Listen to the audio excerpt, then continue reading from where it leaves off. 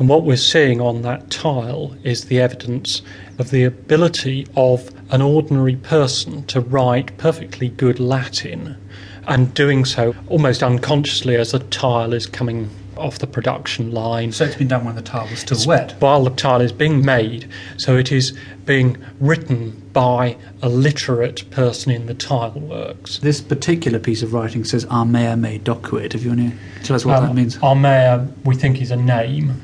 Armea wrote me. Of course, it's one thing just to write your name in a piece of tile and leave that to posterity. Someone over here has been a little bit more straightforward. He's just slapped his hand in the wet tile, leaving a very clear palm print of a Roman whose name we shall never know.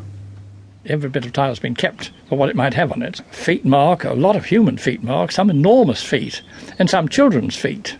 Mice, deer, and of course dogs, as they will do today, and cats, lots of cats, will leave their prints. I think that's almost one of the most extraordinary ways that you can find out about an ancient community. Perhaps the last thing you'd expect is that drying out tiles would provide the evidence for women, children, big men, small men, all sorts of animals, building up a wonderful picture of a thriving mining community here in the heart of this forest.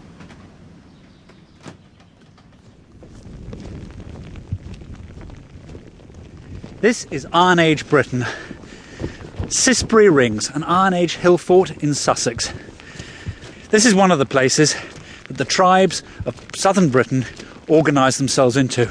They took massive hilltops, dug enormous ditches round the edge to make fortified encampments.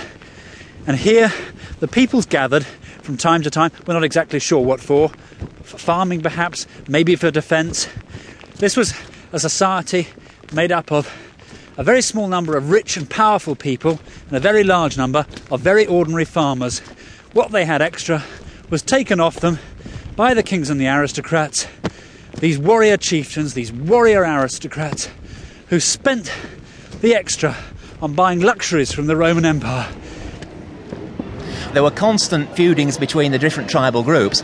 Tincomius fled to Rome, for example. Certainly we know that Verica fled to Rome to seek help from the emperor because of the Cacciavoloni to the north. What sort of contacts did these tribal people have with the Roman Empire? Their main contacts were certainly through trade, and that was quite extensive. There was material coming in from quite an early period along the south coast, and one automatically thinks of sites such as Hengistbury Head and places like Selsey and other areas along this coast. What did they ship in?